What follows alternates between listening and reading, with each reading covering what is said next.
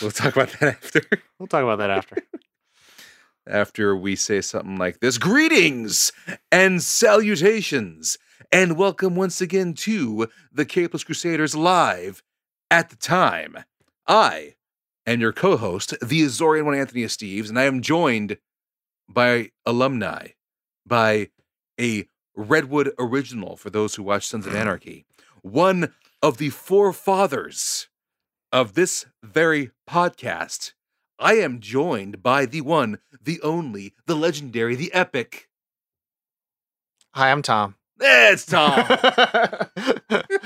How's it going, everyone? It's great to be back. Thank you, Steves, for having me on again. Look at that. One of the original 6 to sit around a table at Curtis's place with shoeboxes and microphones talking about the comics. Tom, here, you know him well from, of course, Nerd On, the podcast, and everything else with the Nerd On logo attached to it. He is stopping by now for a few Capeless Crusaders podcast episodes here to, it's Tom Homecoming. How about that? Huh? Tall, dark, not ugly homecoming. It'll be the 3-movie arc origin story. There it is. And of course, this is the Capeless Crusaders, your number one, allegedly, rumored to be, podcast for anything comic book related. And of course, supposedly. And of course, this episode is brought to you in part by the Nerd On Nation, powered by Patreon. The Nerd On Nation allows us to keep the lights on and up our quality. There's a little hamster in a wheel that's running, and you, being a part of the Nerd On Nation, makes that hamster run faster. As a member of the Nerd On Nation, for as little as $1 to $5 a month, you get early access to episodes, a Discord community that is located at nerdon.tv/Discord, bonus episodes, and so much more. Check it all out at nerdon.tv/Patreon. You do $1, the hamster kind of runs fast. You do $5, the fastest fucking hamster you've ever seen. And for anything related to the Capeless Crusaders and Nerd On, you can always head over to thecapelesscrusaders.com. or nerdon.tv/The Capeless Crusaders, your hubs for all thing Crusaders and Nerd On. From there, you can find all our content, as well as the rest of the Nerd On podcast family and that hamster named Billy. Batson? Billy Batson the hamster. running his heart out. So is it called a shahamster? A shahamster. Shahamster! And he just... lightning hits him, but he's only like a little bit bigger. Not too huge, just a little bit. That's it. And he has the nice little cape. Nice. But he's going to be in trouble when Black Hamdom shows up and has some issues with him. And so Black Hamdom is probably voiced by Kevin Hart. Yes. And then Shazamster should probably be voiced by Chris Pratt. Yes. Bingo. There it is. It's set. It's set. There you go, Super Pets. We got your sequel. Just writing stuff on just out of nowhere. Tom, how you feeling, man? Do you want the show answer or do you want the real answer? Give me the show answer. The show answer is I'm as my favorite Peter Parker trying to do better. Trying to do better in this 2022. Nice. That was good. That was good. The old Tobster, huh? Yeah. The old Gatsby Toby, huh? The no that voice control that he has. You know what I'm saying? Ooh, it was that was the Spider-Man 2 reference, wasn't it? When we thought it was when the yeah. I like how you knew. I like how you already knew. Like, yeah, when the shed is about to fall on MJ. Because I remember how epic that was. Because quick side rant. That scene made you think they were going to kill MJ right there. Mm-hmm. The way they filmed it, the way his face looks, was a great. Oh, you just pulled at my heartstrings from that one scene. Anyway, everyone, welcome to episode 181. Wow. This was a reading assignment. Yes, I know. Wow, 181 for the Capeless Crusaders. This was a reading assignment, and we are tackling a heavy topic because usually when it's the X-Men, it tends to be heavy and topical and political. And when it's Chris Claremont too, yeah. Mm-hmm. The 1982 series X-Men: God Loves, Man Kills, and so we had assignment to read that. Tom and I read that, and we'll be going over that very shortly. But first, we're gonna have a little segment here because our boy Tom he did have something else he read. So when we do that, that means we have to go around the horn.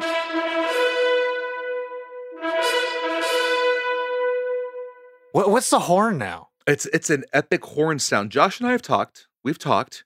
It's going to be some sort of epic sounding horn, and you know, we're going for something Lord of the Rings ish. We'll see if that's okay. I like that. That's cool. I like that. It's like a fanfare. Yeah, exactly. Like yes. Okay. Or we go dark with.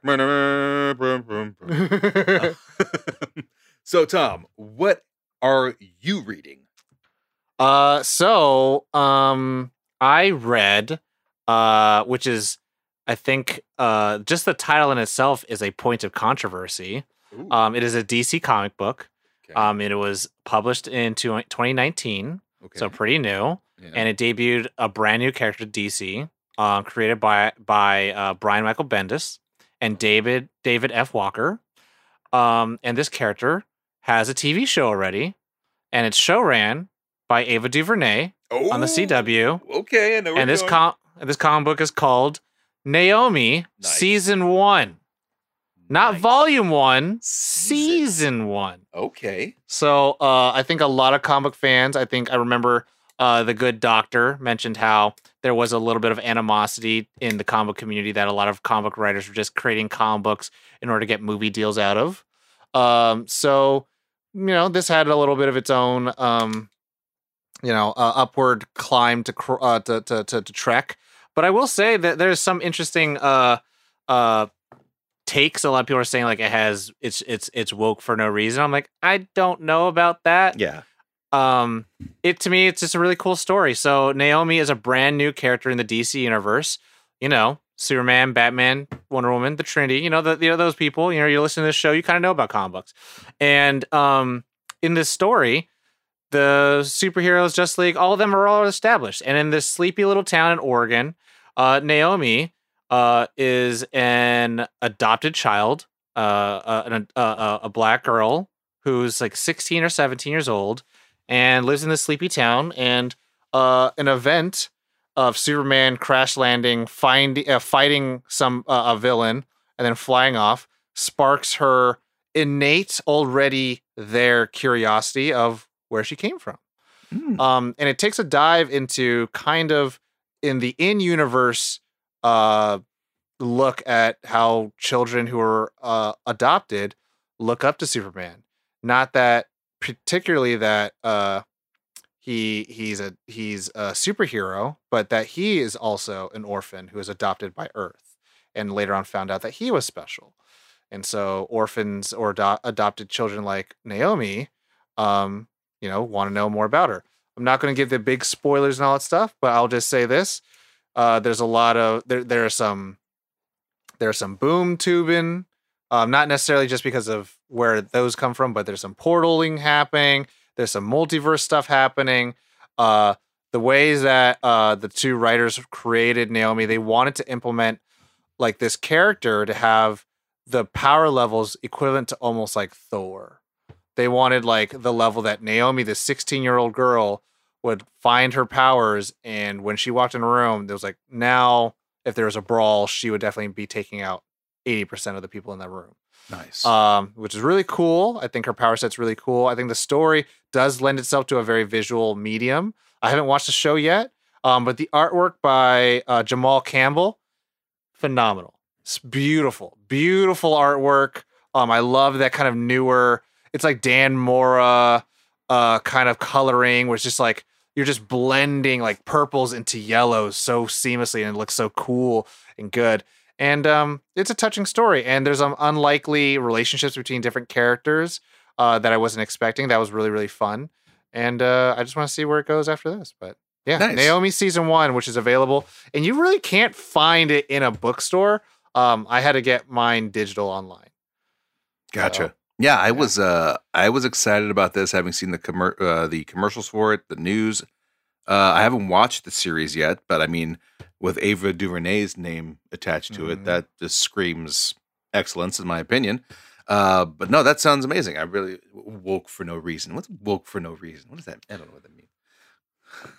I mean, We this isn't that going to be that episode, but well, we could talk about it later. Maybe that's an extra episode. An extra episode. We could do an extra episode on that for the Patreon. For the Patreon.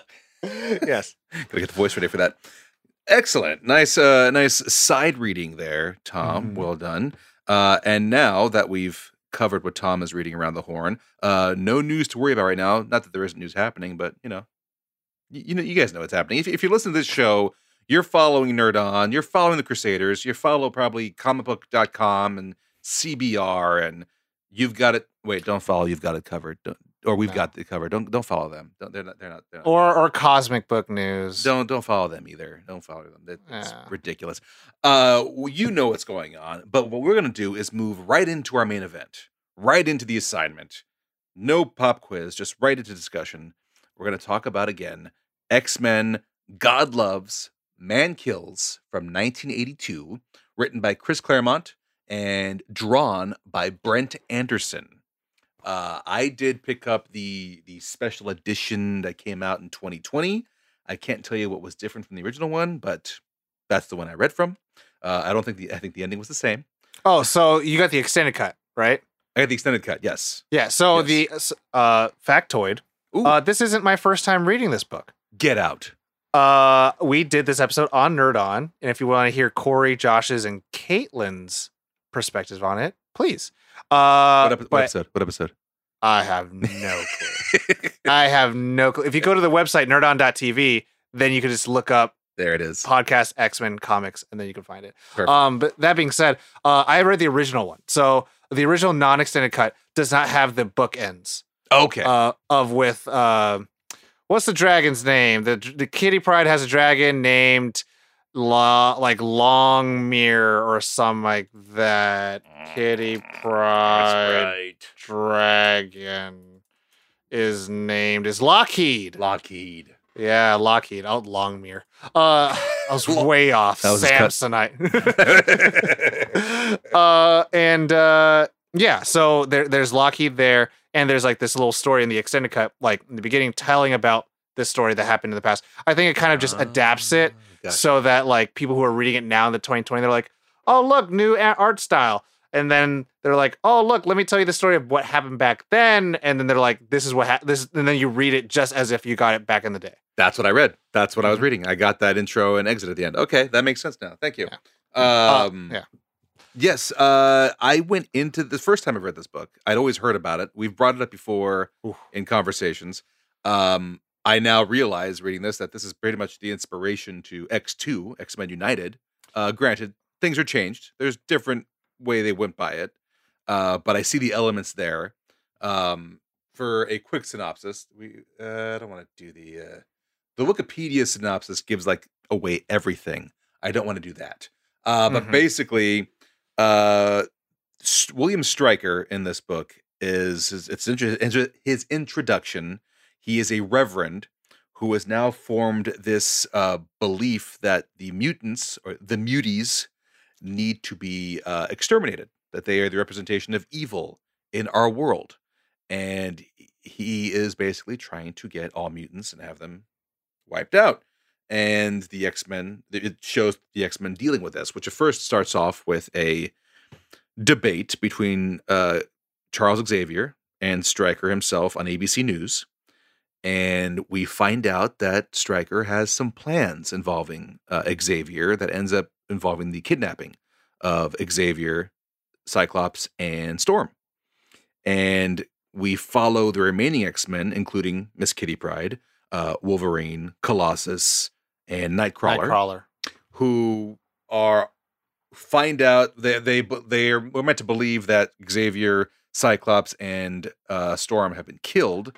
I thought you said you're not going to spoil everything. I'm not. I won't go to the end.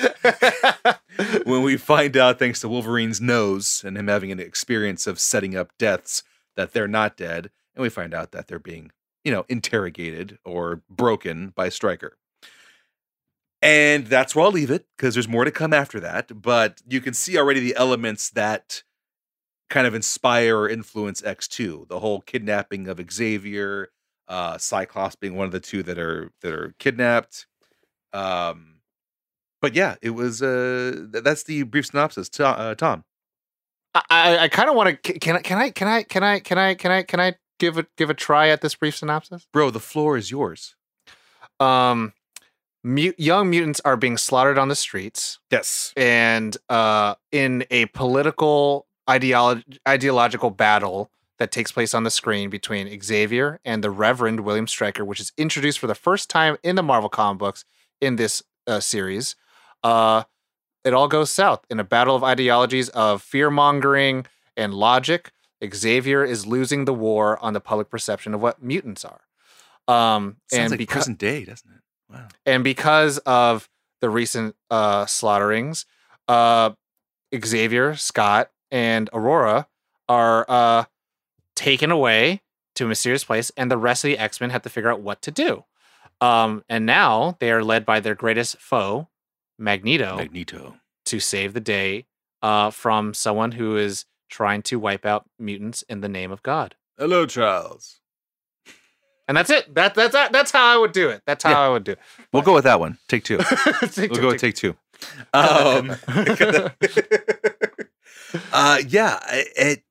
Boy, does this storyline written in 1982 ring true 40 years later. I mean, so the cool thing about X-Men is that I think it's because of Chris Claremont. They're always topical. They're always such a good avatar for people who are facing discrimination, who are being attacked and targeted and demonized in society, in a way, whether it's by race or by sexual orientation, belief, whatever it is. X-Men just fits into that mold of you can assign the X-Men to any part of society that you feel, and unfortunately, people like us who are sitting with a camera, with the internet, with the microphone, with a lot of privilege, who are lucky enough to have four walls and to not be persecuted in the streets. We see this. We understand that there are people, our fellow human beings struggling. And then X-Men just allows you to use fiction to tell these real stories. Yes. Yeah. And speaking of along those lines, being that this was written in 82, the big AIDS epidemic was going on at that time. And the spotlight was being shown upon the homosexual crowd and how they were to blame for the AIDS epidemic and how AIDS was put onto them and they were the cause of it. And they were the problems with our cities and the problems with our neighborhoods and scaring the children and everything like that. Exactly. So the way this is written at that time makes complete sense. How it replicates what's going on in real life. Again, what the X-Men are always so good at doing. And still, 40 years later, being the shitstorm that's occurred the past few years, this story still rings true. There's so many lines I read in this that made me smile, not because it was funny, but smile because I'm hearing this today. We're hearing certain groups say the same thing Stryker's groups are saying, whether it's regarding God or what this country should be or is supposed to be. And it echoes, and it's something that's the X-Men just excel at, both in cartoon, in comic, in film, whatever medium you're watching the X-Men in.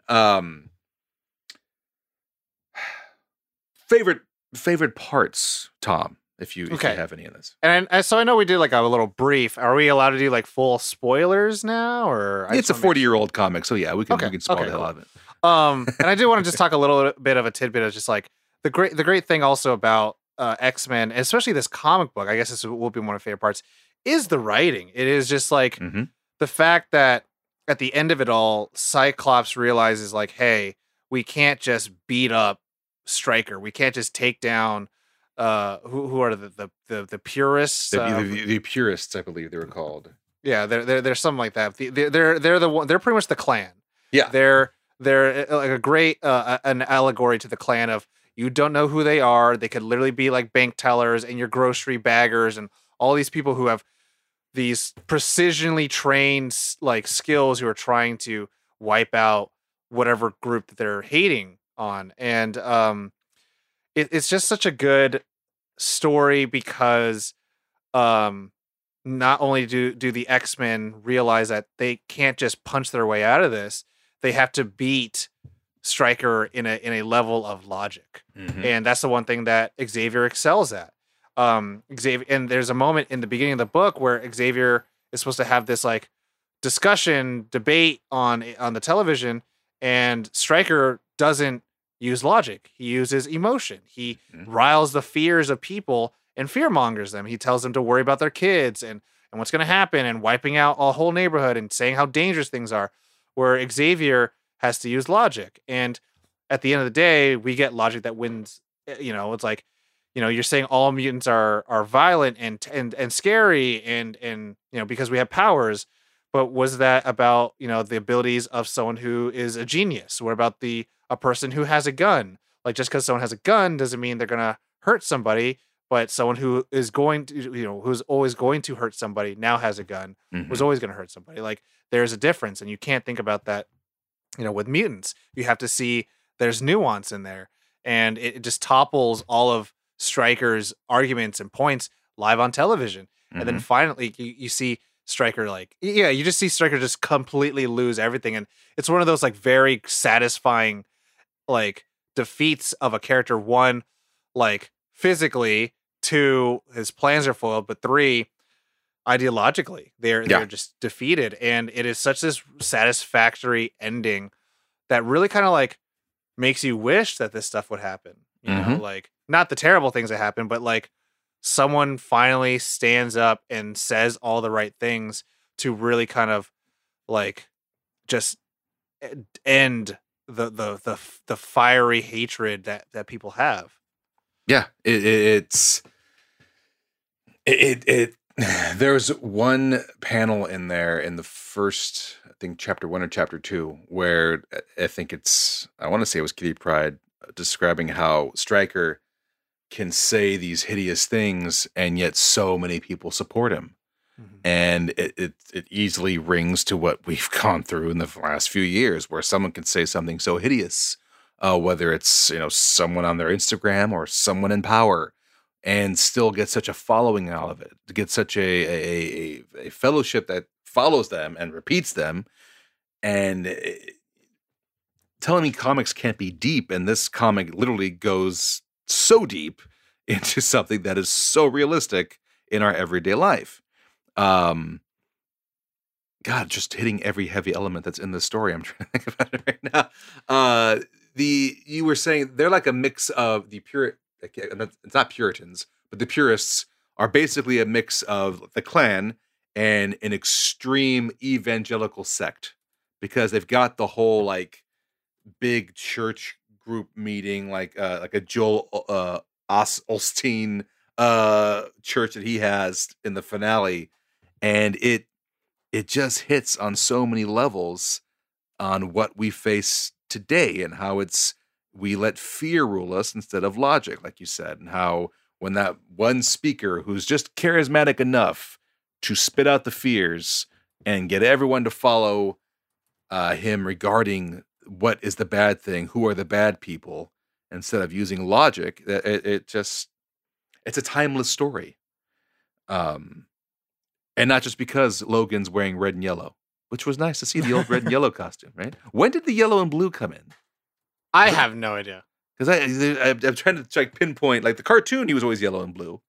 And I'm trying to pinpoint like when the yellow to blue change happened and why that occurred. That's a random thing that has nothing to do with the story, but I thought it was interesting to see the red and yellow in this one. And then seeing how some of the changes that were made for the movie in comparison to this. Again, here being the introduction of William Stryker, he's a reverend. Purifiers. Purifiers, that's what they're called. Purifiers. So here he's introduced as a reverend, and it's somewhere down the road he's retconned to being the military mind behind the Weapon X program. And almost like an X2 is one of my favorite X-Men movies. It's up there in my top X-Men films. But but seeing how the route that they took in comparison to this book, I'm surprised Bryan Singer at that time, we were big fans of at that time, didn't go the route as deep as this comic did. Like, he touched on it, but didn't go as far as this could have. Now, again, this if you did X-Men God Loves Man Kills, this is going to be a what's the word I'm looking for? A hot button movie. If this were to come out, it would split audiences because of the focus of Stryker and the where it really shouldn't. You're right. It should, because I think the things that they changed, like making him a colonel, a scientist in X2, makes him just like, oh, well, it's because science goes too far. We've seen that happen before. Oh, generals who are callous and don't care about human life. We've seen that before. But then to make it where they're like a religious extremist, I think, even at that time, people were very skeptical if that can actually happen. And this is my thing, though. It's like, it shouldn't be. Like, as someone like me who really is agnostic, atheist at worst, agnostic at best, Buddhist because I was born into it. Religion, people who have religion as villains shouldn't be a cause of concern, especially the fact that like it is for sure extremism. If anything, it's to show that like religion is a good thing. Nightcrawler is literally religious. He's straight up Catholic. He's straight up Catholic. Yeah, he's got Catholic. The etchings all over his skin. It's all Catholic. Daredevil, straight up Catholic. Like you can have characters who believe in a higher power and totally still walk the line of like, no, religion's not bad, nor does it make a character better than another one. If anything, it just allows people who have religion to see themselves in those characters. They're not nut jobs. They're religious. They're not nut jobs about it. And then there's people who always take everything to the worst place, like a scientist who wants to help people, wants to make dinosaur DNA. Like it's a bad thing. Like and people who survive after murdering their wife and surviving a car explosion. Just, oh, God chose me. I'm the one. Right. Exactly. Like, that's what creates extremism. And that's exactly what happens in our everyday world. Like, it is obviously the responsibilities of individuals and things like that. But like, I think a lot of people don't realize that a lot of groups that, target certain people or have religious backing, that's not what the religion is supposed to be about. Like at every level, religion is supposed to unify and create community and find a better way of living. And then people take it to the wrong places. They learn the wrong lessons, So it's again, now seeing it now, I would love to assume that the American audience, the world audience, could see Stryker just as they see like a Russian nationalist, right? Or as they see, like the 9/11, as we saw thousands of movies come out of like Islamist extremists. And it's like being able to tell the difference of like, that's not what Islam is all about. These are extremists. They want to hurt you because if you literally believe in something different. Like people who are listening, if you have a faith, you're not going to try to attack me because I have a different one. Like we're better than that as people. But these are villains, and that's what you do. You show like that's why extremism is bad. And when the villains speak loud enough in a somewhat charismatic way, that like you just said about fear over logic, they play on the fears and they point at someone else and say, that's the boogeyman, that's the one that's causing your issues.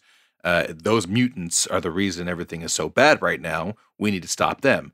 And which again is a play on words for, decades ago when it was some guy in Germany saying those Jews are the reason the world is bad, and to take care of them.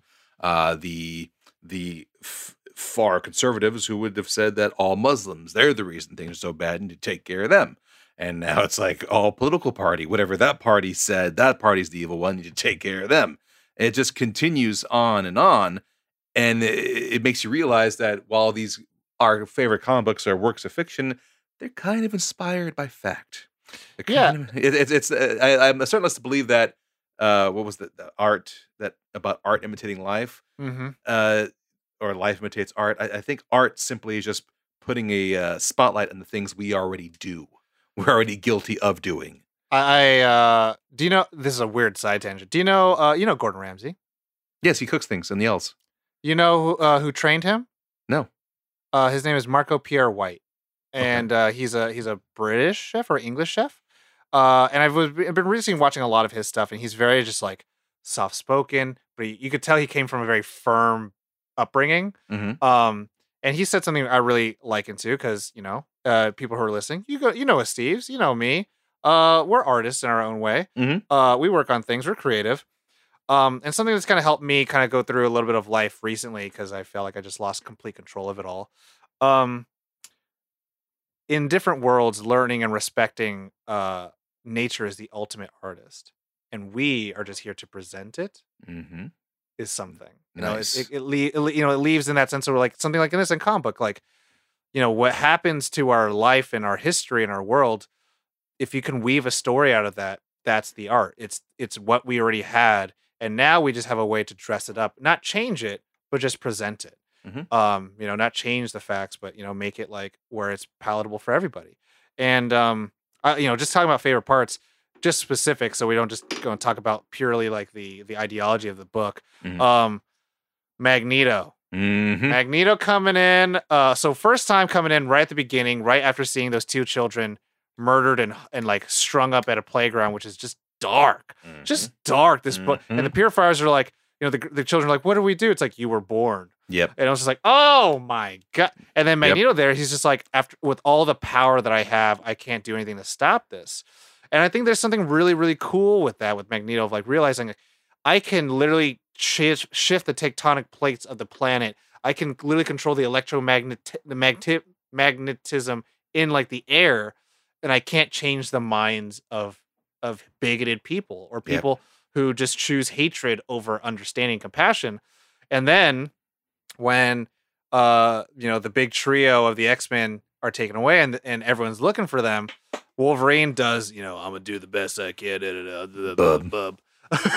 And it's not working. Like the purifiers are not responding to threats. They will only respond to pain. And Magneto's like, let me show you what I'm gonna do. And he has this metal cocoon around them. He rips it off and starts like sieving it through their bodies and painfully, like, this is like, what is that? Wood chips underneath the fingernails kind of stuff. Mm-hmm. And it's like, it's really, you're like, I hate these purifiers. They killed in cold blood, but also like Magneto's doing what he knows how to do best, which is to understand what pain and torture is. Mm-hmm. And there's a moment where like the X-Men are like, should we be doing this? And then Wolverine's just like, yes, absolutely, we should be doing this. And it's like, it's this weird dark story where you're like, man, you can't. And that's the crazy thing. Like, like it's a Guantanamo Bay conversation of like, how far do we go and take it in order to get the information we need in order to save the people that don't deserve to be, taken hostage. Mm-hmm. Another favorite part, also the very end with when Stryker pulls a gun out on Kitty Pryde, and then who saves the day? A uniformed cop. Yep. And it really kind of restores a little faith that like, the system can do good if it truly is allowed to do good. Mm-hmm. If it's not allowed to do good, it's only going to do bad or only continue doing the same thing over and over again. And he's just like, a man had a gun and was going to shoot it at an unarmed girl at the end of the day. That's what it was. And like, it was really like, and that was the thing where it's like, are they going to have to kill him? Are the X-Men going to look bad to kill William Stryker because he's about to shoot somebody? Mm-hmm. And instead, like, people, Homo sapiens get to intervene instead of just the Homo superiors having to, just prove the fact they deserve to exist. So I'm glad I read this, having had experience on the other side, no longer being on that other side. I was never as whacked out extreme as what we see here, what you see today in some areas, but I did hear some of the extreme voices years ago. And if I had read this back then, I probably would have glossed over a lot of it and just said, no, I'm not that bad. I'm not one of them. I'm not that far. without realizing that I'm listening to voices that ended up going that far. Mhm. And it allowed me to look back on that and see where I could have gone if I stayed in a certain area, where I could have allowed myself to be a part of if I had not made that change.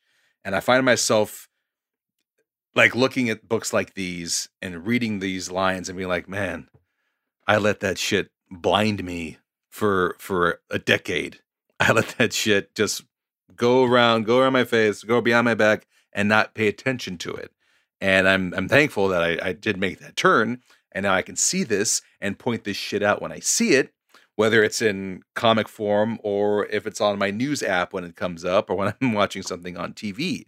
And it like I said earlier, you can always count on the X-Men out of all comic characters, and every comic book hero or comic book character has had their deep stories that deal with real life stuff that we go through. But it's like the X-Men always deal with that. That's always been their go-to since their creation in the 60s. They are the continuation of the civil rights movement. They are the continuation of the human rights movement. It's always been a main factor in the X-Men stories, and you can always count on the X-Men tackling issues like this, and no matter how tough it is. And it's something that anyone who's been through situations like this in their lives can relate to, whether you are a person of color, whether you are a person of a different religion, whether you are a person of different sexual orientation or gender, what have you. The X-Men always have a way to connect with you. The X-Men connect on all fronts and represent the battles that we've all been fighting. The Civil Rights March, the Stonewall riots, all of it can be tied to the stories we read in those mutants that we love and continue to read to this very day. No, yeah. I mean, yeah, I think we could definitely talk hours on just kind of like how this story means so much in so many ways. Like, I think one part I really liked, and also this was like, a big part back in, was it 1982, you said? 82. Just like the whole, at the bar, you see Kitty Pryde getting out of a fight, and someone calls her friend a mutie lover. Mm-hmm. And this friend is black, and this young kid who's just like saying everything that his daddy probably tells him to say. Mm-hmm. And her friend's like, hey, you got to let it go. And it's a big deal because in this book, people who are listening, they drop the N-word. Mm-hmm. And it's a big deal. It's like, what? And Kitty Pryde looks up to her and says, like, what if he said, I was an N-word lover? Like, wouldn't you feel the same way I felt? Mm-hmm. Like, and there is something about that where it kind of not puts it in a way where like, oh, well, black people wouldn't be there to help out other minorities or targeted communities. It just kind of also builds upon this idea that every human has a level of complicitness when they're not the ones being targeted. Mm-hmm. And that's a tough pill to swallow. I think that there's a lot to unpack with that, specifically around the idea that, like, once it's your turn, you kind of reap what you sow, right? Like, so if you weren't there for your fellow human being in their time of need because their plights didn't affect you, when it happens to come to you, like, and for some reason, hatred and phobia just kind of finds a way to maneuver into different worlds and stays in the same ones for far too long. But it doesn't want to choose. It isn't truly biased purely on where you come from. It's just however people with the loudest voices want to target you.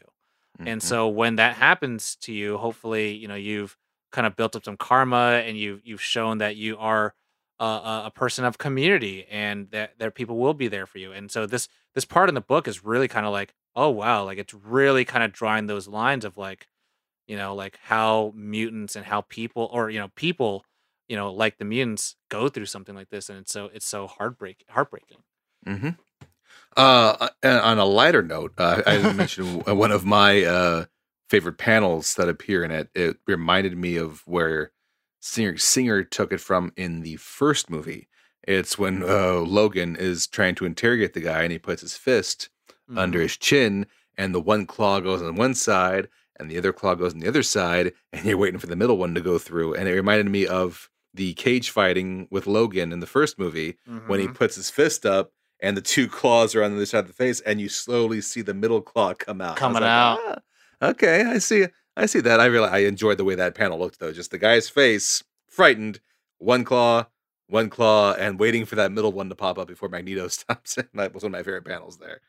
Just for the Logan badassery, because you know what, we every now and then we can use a little just Logan bub badassery in certain panels.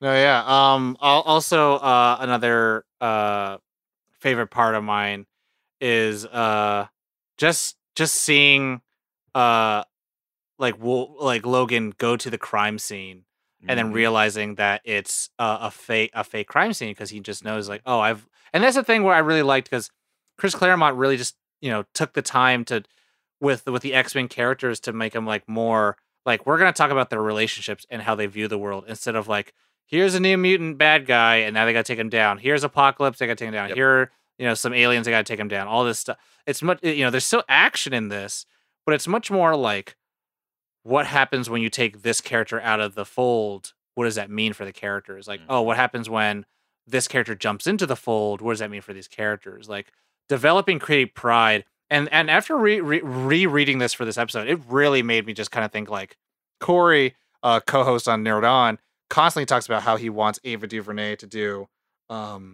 X-Men. And I agree with them.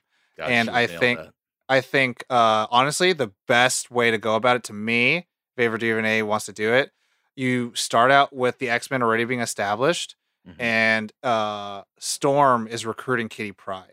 And Kitty Pryde is this young girl who needs like a surrogate mother figure, and Storm is that character for her. And then later on learned how Scott is like the older brother, in that way, where Storm and Cyclops are kind of like, hey, we're taking care of you. We're the older ones.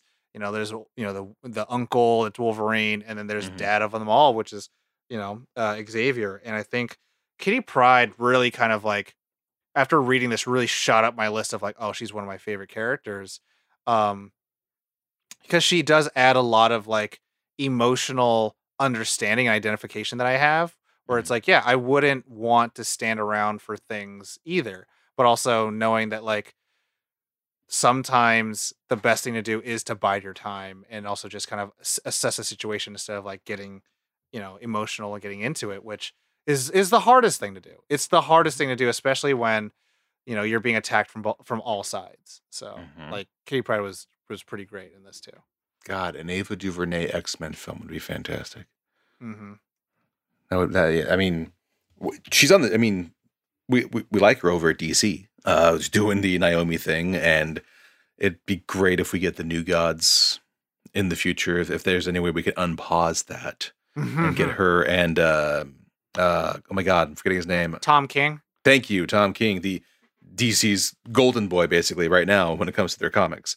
To have those two working together would be amazing. But if she wants to do X-Men, also, I'm fine with that too. Whatever, anything Ava does. Basically, I'm pro anything Ava wants to do. I'm gonna watch it.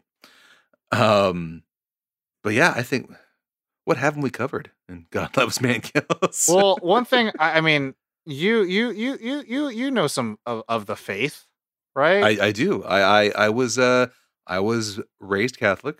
I am baptized, First Communion, and confirmed. I am no longer a practicing Catholic, but I'm in the, it's in the status. Yeah.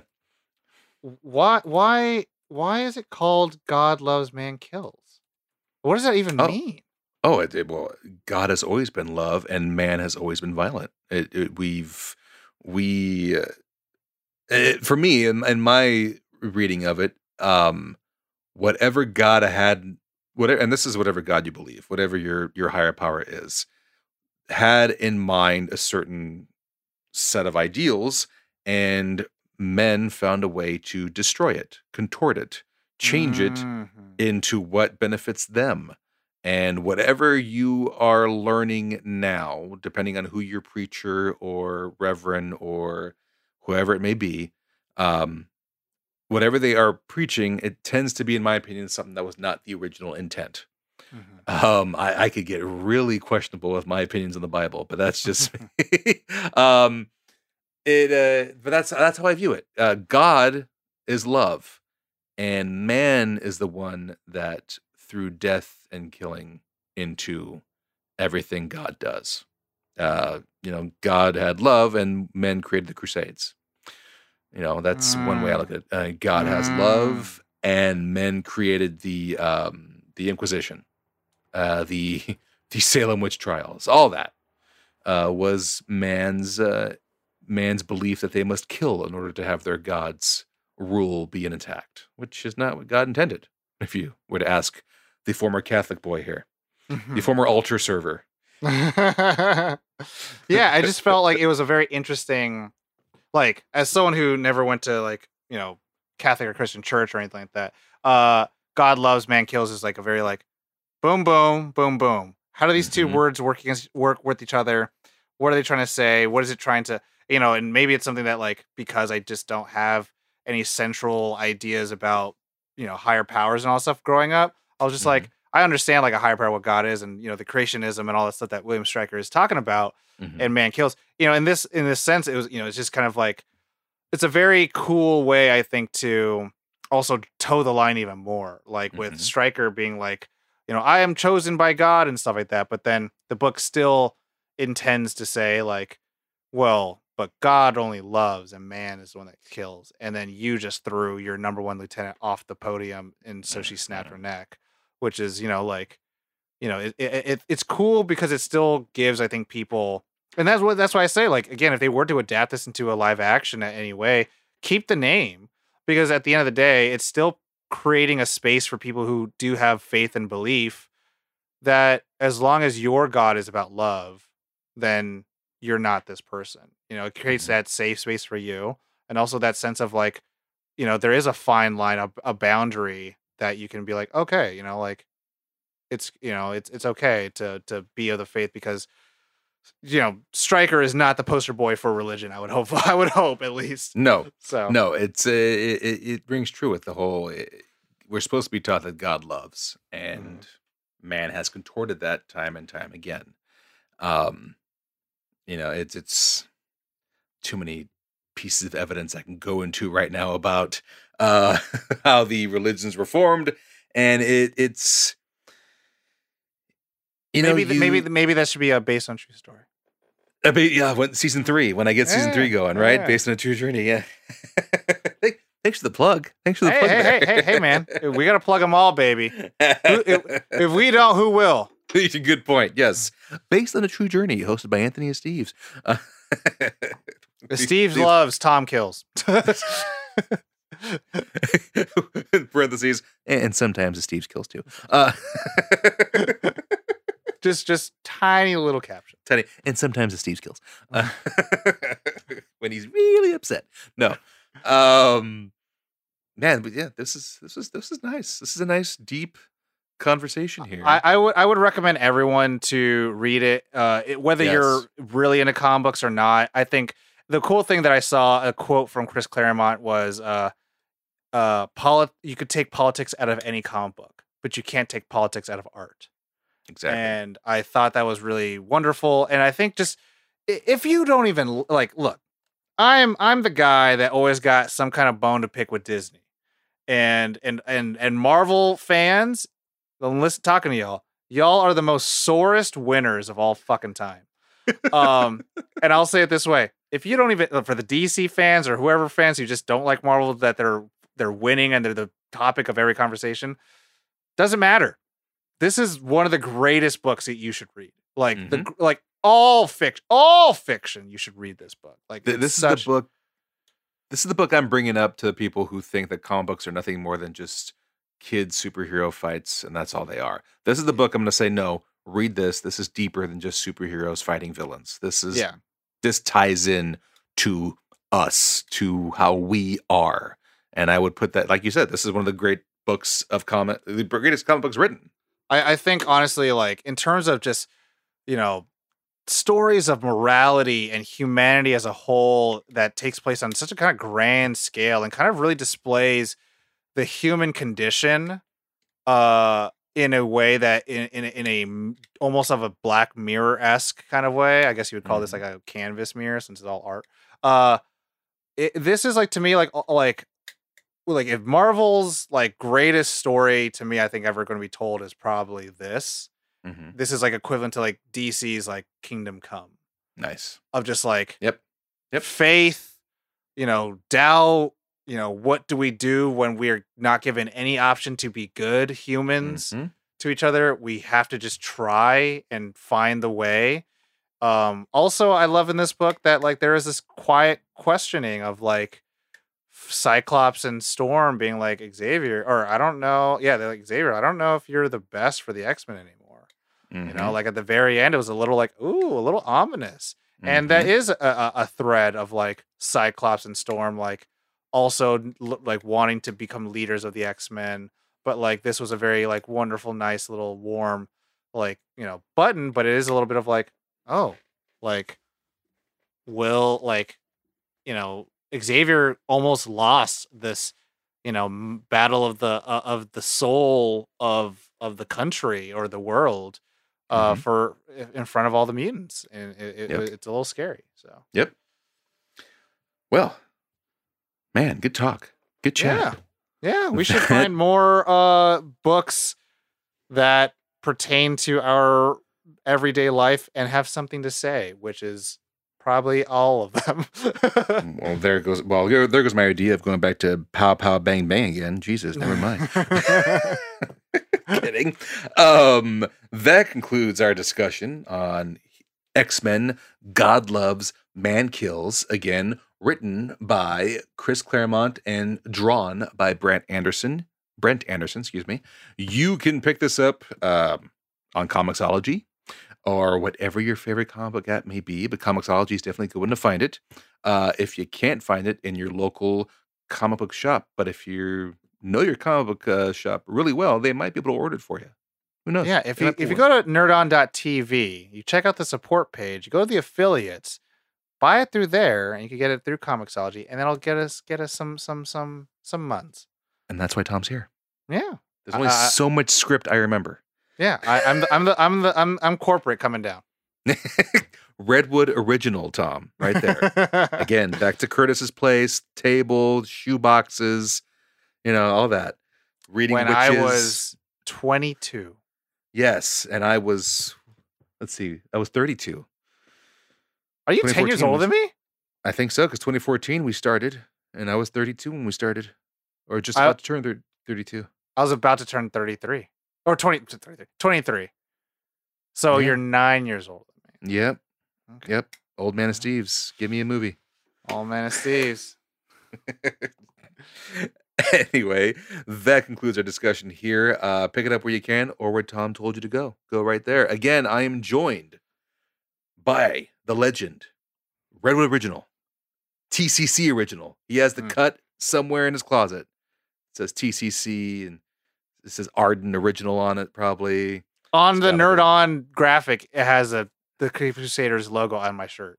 Yeah, but I'm trying to make like a vest for you from Sons of Anarchy. I'm trying to Are we trying to make cuts? Are we trying to make cuts? Yeah, I'm trying to visualize it. TCC Original, Arden Original. Excuse me, Arden Original. Maybe like a fruit stand type of logo for other reasons. I again am joined by. Hi, I'm Tom. The guy who ends his conversation. Hi. Good to have you here, Tom. We'll have you back again for our next episode. We will have another heavy comic to read. Important comic to read. That, of course, is the comic March by Mr. John Lewis. Rest in peace, Mr. John Lewis. That's going to be our next episode, which will be episode 182. But until then, thank you so much for listening. We hope you've enjoyed this show. We hope you pick up this comic book because you should be reading it. And I need to find something else besides good night, because people listen to our shows morning, noon, night, whenever. And I keep saying good night. You don't want to know what I started doing? What have you been saying? I've been taking a page out of Mr. Rogers and saying, take care of yourselves and take care of the people around you. Ooh, that's a good one. I can't take that from you, though. That's yours. I mean, you want to do, you could do Superman. Which one? Truth, Justice, American Way? What? He's not the American Way anymore. That's right. He changed that. He did. And that's why I say you could do that one. Which one was it? Better Tomorrow. Have a better tomorrow. There it is. There's my new one. Hey, thanks, Kryptonian and Tom. Thank you. Yeah. Hey, writers here. Writers. To everyone listening, we thank you. Don't forget to like us on your favorite podcast app. Like, subscribe, leave a review. Leave a review, unless it's a bad one. And if it's a 5-star review. Hey, how about this? Can you make we start doing incentives? Can you like if you get like a new 5-star review, you guys read it out on the show. There it is. You give us a 5-star review, I will read your review on our next episode. And I might unzip my shirt while I do it. Verbatim, as long as there's nothing hateful or, that would get us too much trouble. Vulgarity's fine, but nothing hateful. Okay? Nothing it can be all love, baby. Vulgarity. All love. Leave a review, 5-star review. Again, thank you for listening. And as Tom said, to everyone listening, for a better tomorrow, good night.